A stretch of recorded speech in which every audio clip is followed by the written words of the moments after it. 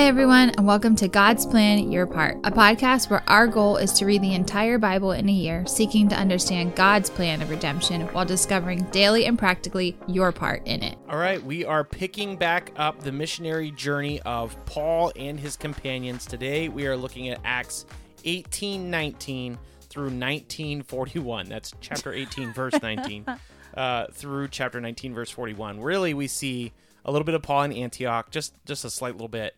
And the bulk of the story is him being in Ephesus. Ephesus is wild. It's probably one of my favorite Paul missionary stories. I don't know why, but Which one? I think it's really interesting. About Demetrius. Demetrius is a silversmith who is very upset with Paul. Not the demon-possessed guy. The seven The sons exorcist. of Sceva and the demon-possessed guy. Before we get into those stories, obviously I guess it seems like we're kind of drawn to those stories, there is an interesting thing here that I want to bring your attention to, because this is a rare instance in Scripture, particularly in Acts, where people come to know Jesus but are without the Holy Spirit, which is really interesting and worth some discussion. If you look at the very beginning of chapter 19, it says, "And it happened that while Apollos was at Corinth, Paul passed through the inland country and came to Ephesus. There he found some disciples." So these are disciples in Ephesus. "And he said to them, 'Did you receive the Holy Spirit when you believed?' And they said, 'No, we have not even heard that there is a Holy Spirit.' And he said, 'Into what then were you baptized?' They said, 'Into John's baptism.' And Paul said, 'John baptized with the baptism of repentance, telling people to believe in the one who was to come after him, and that is Jesus.'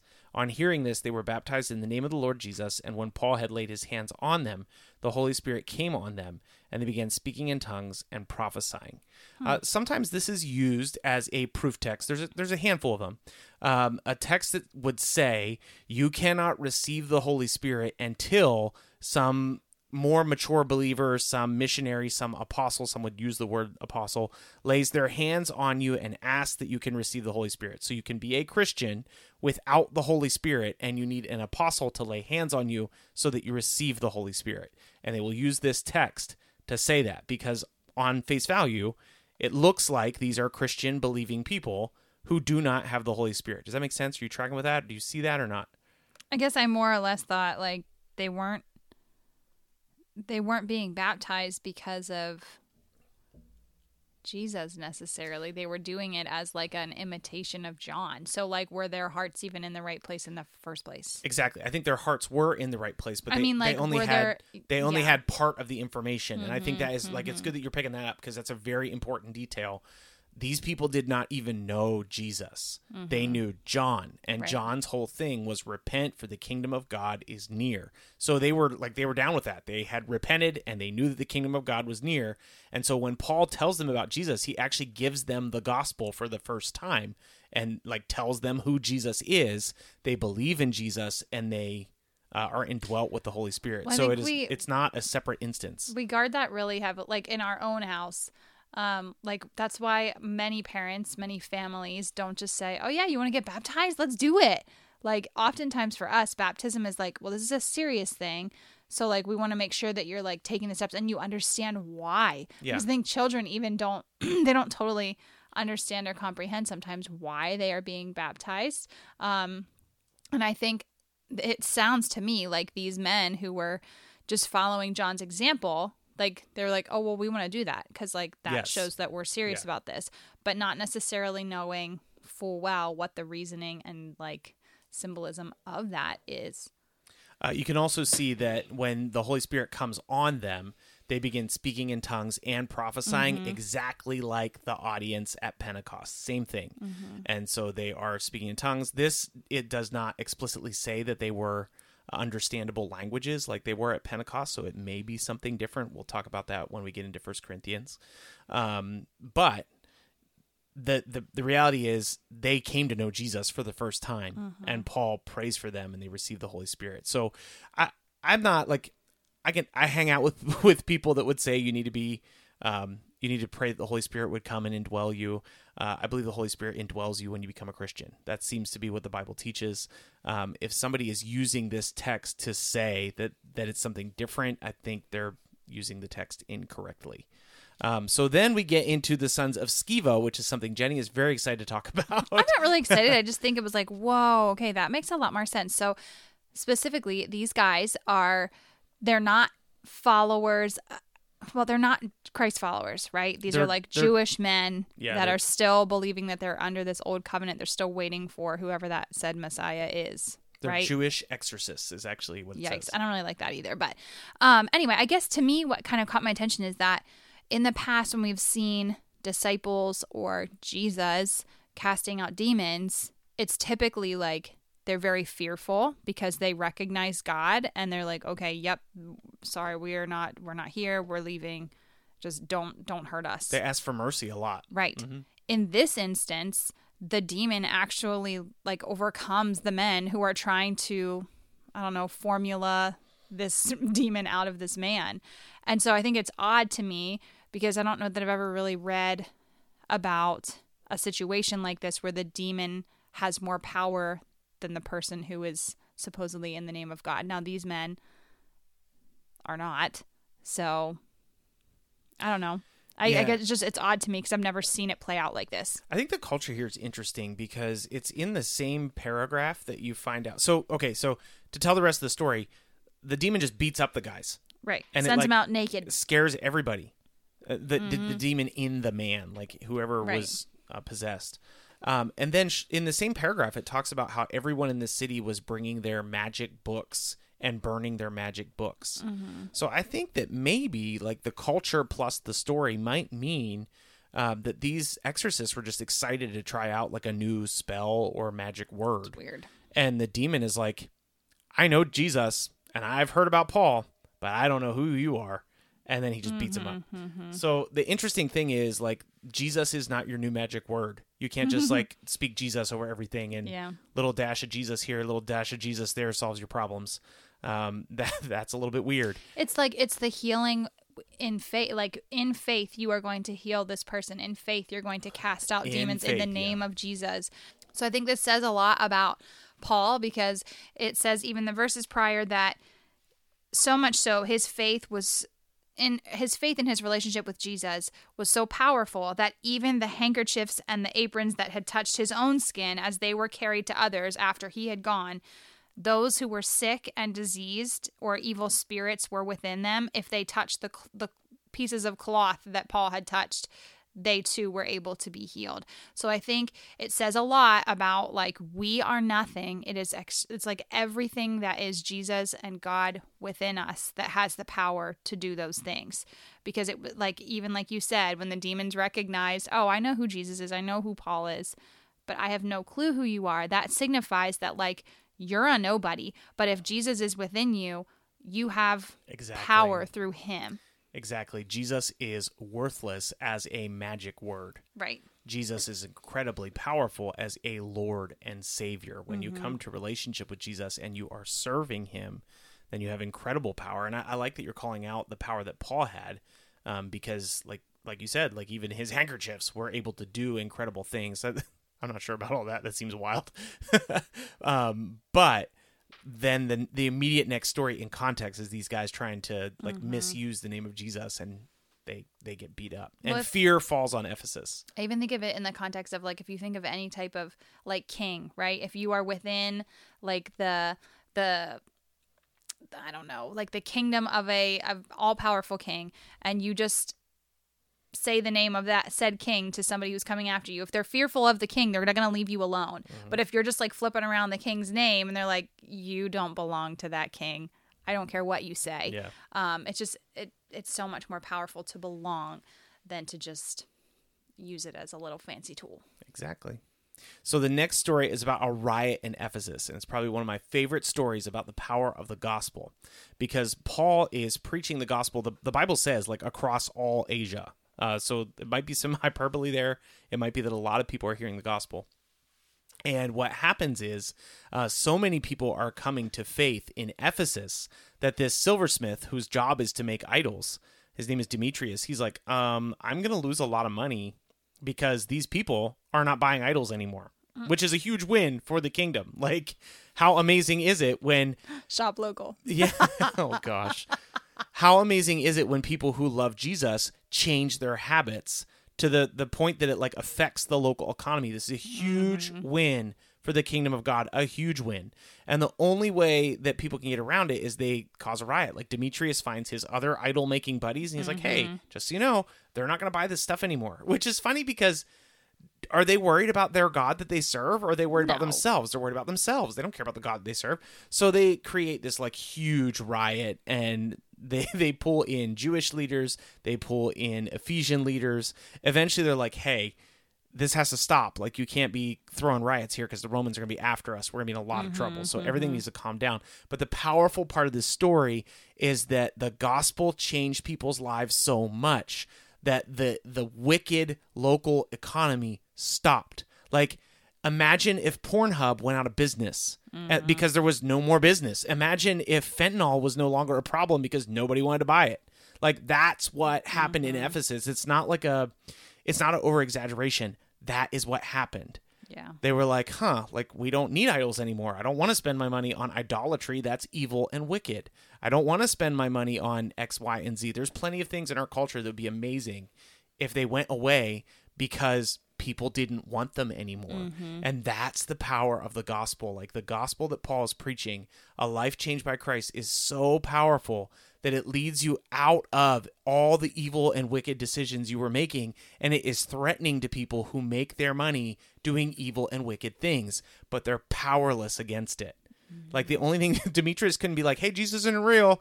The only thing you can do is be like, okay, we need to throw a really giant riot and really scare people, which is still the formula today. It still is. Like, we need to really make those Christians look crazy, because if they start having an impact here, it's going to change the power we have.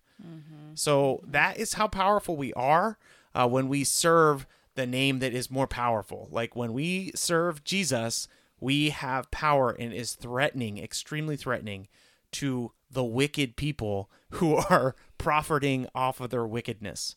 So that, I think that's an encouragement for all of us. Like, when we are changed by Jesus, I encourage you to be completely changed by Jesus, wholly changed by Jesus, to the point that it affects your bank account and the decisions that you make and the things you subscribe to and the movies that you watch and the music you listen to. I don't know, like any kind of list. And I'm not coming from this legalistic angle of like, you better do this. It's like, man, how amazing is it when you actually are changed outwardly because you've already been changed inwardly? Like, when Jesus changes who you are and your sin is put to death, how incredible is it when you are a new creation and you're interested in new things and different things that are edifying to your spirit, your soul, your body, your mind. Like, it's just amazing. So I encourage you to allow Jesus to continue to change who you are by the Holy Spirit, that you'd be continually made new in Christ. We'll be back again tomorrow. We'll see you then. Thanks so much for listening to God's Plan Your Part. Don't forget, it is always more important that you listen to God's words rather than our words. So please stick around to hear the reading for the day, or go and find it in the Bible and read it yourself. If you are enjoying the podcast, please leave a rating and write a review on whatever platform you are using to listen to us. Now that we have all that out of the way, here is the reading for today. Acts chapter 18, starting in verse 19. And they came to Ephesus, and he left from there, but he himself went out to the synagogue and reasoned with the Jews. When they asked him to stay for a longer period, he declined. But on taking leave of them, he said, I will return to you if God wills. And he set sail from Ephesus. When he had landed in Caesarea, he went up and greeted the church and went down to Antioch. After spending time there, he departed and went from one place to the next through the region of Galatia and Phrygia, strengthening all of the disciples. Now a Jew named Apollos, a native of Alexandria, came to Ephesus. He was an eloquent man, competent in the Scriptures. He had been instructed in the way of the Lord, and being fervent in spirit, he spoke and taught accurately the things concerning Jesus, though he only knew the baptism of John. He began to speak boldly in the synagogue, but when Priscilla and Aquila heard him, they took him aside and explained to him the way of God more accurately. And when he wished to cross to Achaia, the brothers encouraged him and wrote to the disciples to welcome him. When he arrived, he greatly helped those who through grace had believed, for he powerfully refuted the Jews in public, showing by the Scriptures that the Christ was Jesus. Chapter 19. And it happened that while Apollos was at Corinth, Paul passed through the inland country and came to Ephesus. Then he found some disciples and said to them, "Did you receive the Holy Spirit when you believed?" And they said, "No, we have not even heard there is a Holy Spirit." And he said, "Into what then were you baptized?" They said, "Into John's baptism." And Paul said, "John baptized with the baptism of repentance, telling the people to believe in the one who was to come after him, that is Jesus." On hearing this, they were baptized in the name of the Lord Jesus. And when Paul had laid his hands on them, the Holy Spirit came on them, and they began speaking in tongues and prophesying. There were about 12 men in all. And he entered into the synagogue, and for 3 months spoke boldly, reasoning and persuading them about the kingdom of God. But when some became stubborn and continued in unbelief, speaking evil of the way before the congregation, he withdrew from them and took the disciples with him, reasoning daily in the hall of Tyrannus. This continued for 2 years, so that all the residents of Asia heard the word of the Lord, both Jews and Greeks. And God was doing extraordinary miracles by the hand of Paul, so that even handkerchiefs or aprons that he had touched his skin were carried away to the sick, and their diseases left them, and the evil spirits came out of them. Then some of the itinerant Jewish exorcists undertook to invoke the name of the Lord Jesus over those who had evil spirits, saying, "I adjure you by Jesus whom Paul proclaims." 7 sons of a Jewish high priest named Sceva were doing this. But the evil spirit answered them, "Jesus I know, and Paul I recognize, but who are you?" And the man in whom the evil spirit leaped on them, mastered all of them, and overpowered them, so that they fled out of the house naked and wounded. And this became known to all the residents of Ephesus, both Jews and Greeks. And fear fell upon them all, and the name of the Lord Jesus was extolled. Also many of those who were now believers came, confessing and divulging their practices. And a number of those who had practiced magic arts brought their books together and burned them in sight of all. And they counted the value of them and found that it came to 50,000 pieces of silver. So the word of the Lord continued to increase and prevail mightily. Now after these events, Paul resolved in the Spirit to pass through Macedonia and Achaia and go to Jerusalem, saying, "After I have been there, I must also see Rome." And having sent into Macedonia 2 of his helpers, Timothy and Erastus, he himself stayed in Asia for a while. About that time there arose no little disturbance concerning the way. For a man named Demetrius, a silversmith, who made silver shrines of Artemis, brought no little business to the craftsmen. These he gathered together with the workmen in similar trades, and said, "Men, you know that from this business we have our wealth. And you see and hear that not only in Ephesus, but almost in all of Asia, this Paul has persuaded and turned away a great many people, saying that gods made with hands are not gods. And there is danger not only that this trade of ours may come into disrepute, but also that the temple of the great goddess of Artemis may be counted as nothing, and that she may even be deposed from her magnificence, she whom all Asia and the world worship." When they heard this, they were enraged and were crying out, "Great is Artemis of the Ephesians." So the city was filled with the confusion, and they rushed together into the theater, dragging with them Gaius and Aristarchus, Macedonians who were Paul's companions in travel.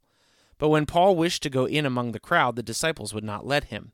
And even some of Asiarchs, who were friends of his, sent to him and were urging him not to venture into the theater. Now some cried out one thing, some another, for the assembly was in confusion, and most of them did not know where they had come together. Some of the crowd prompted Alexander, whom the Jews had put forward, and Alexander, motioning with his hand, wanted to make a defense to the crowd. But when they recognized that he was a Jew, for about 2 hours they all cried out with one voice, "Great is Artemis of the Ephesians."